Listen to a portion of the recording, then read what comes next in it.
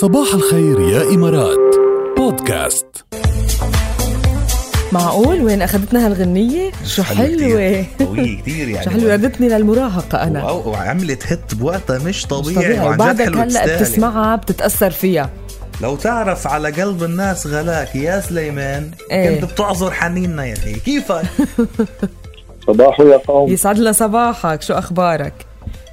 تمام، انتو كيف؟ والله عم نشتاق لك يا شاعر القوم من الأحد للخميس، يعني عم نشتاق لك والناس عم تسأل عنك وناطرين اليوم لحتى تسمعنا وتمتعنا. شو عنا اليوم؟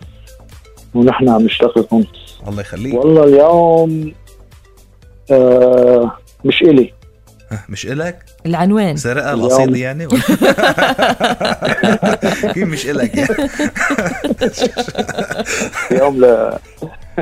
اليوم لذكرى رحيل أمي. ذكرى رحيل الوالدة الله يرحمها. قد ايه صار لها توفيت؟ 2011 يعني 9 سنين. اليوم ذكرى التاسعة. الله يرحمها ويعني العمر الطويل لك ويخلي لك عائلتك. يخليكم وما تفقدوا غالي. تسلم. الكل بيحب قصايد الأمهات ويتأثر بالحكي للأم، فسمعنا يا سليمان. يلي ما بحب أمه ما بحب حدا. صحيح طبعا.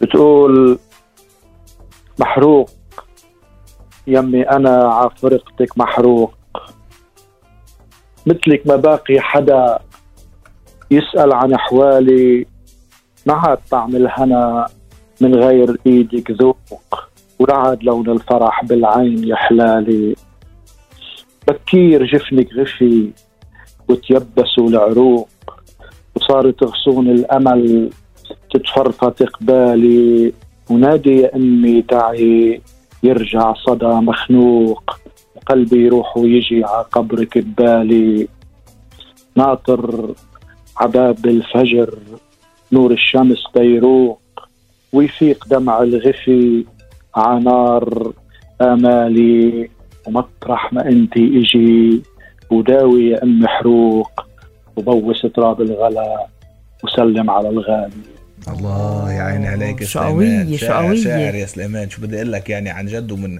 ومن الحزن طالع شعر مؤثر يعني أثرت فينا يا سليمان. شو بدنا نقول لك يا سيدي؟ من القلب، من نص القلب، من نص القلب يعني. وحساسة كتير مؤثرة عن جد.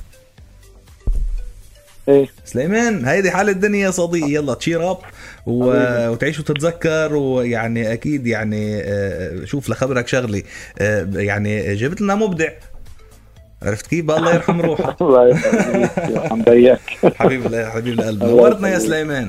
يسعد صباحك وصباح الجميع. وصباحك وتحية لكل الأمهات والله يرحم الأمهات اللي تركونا.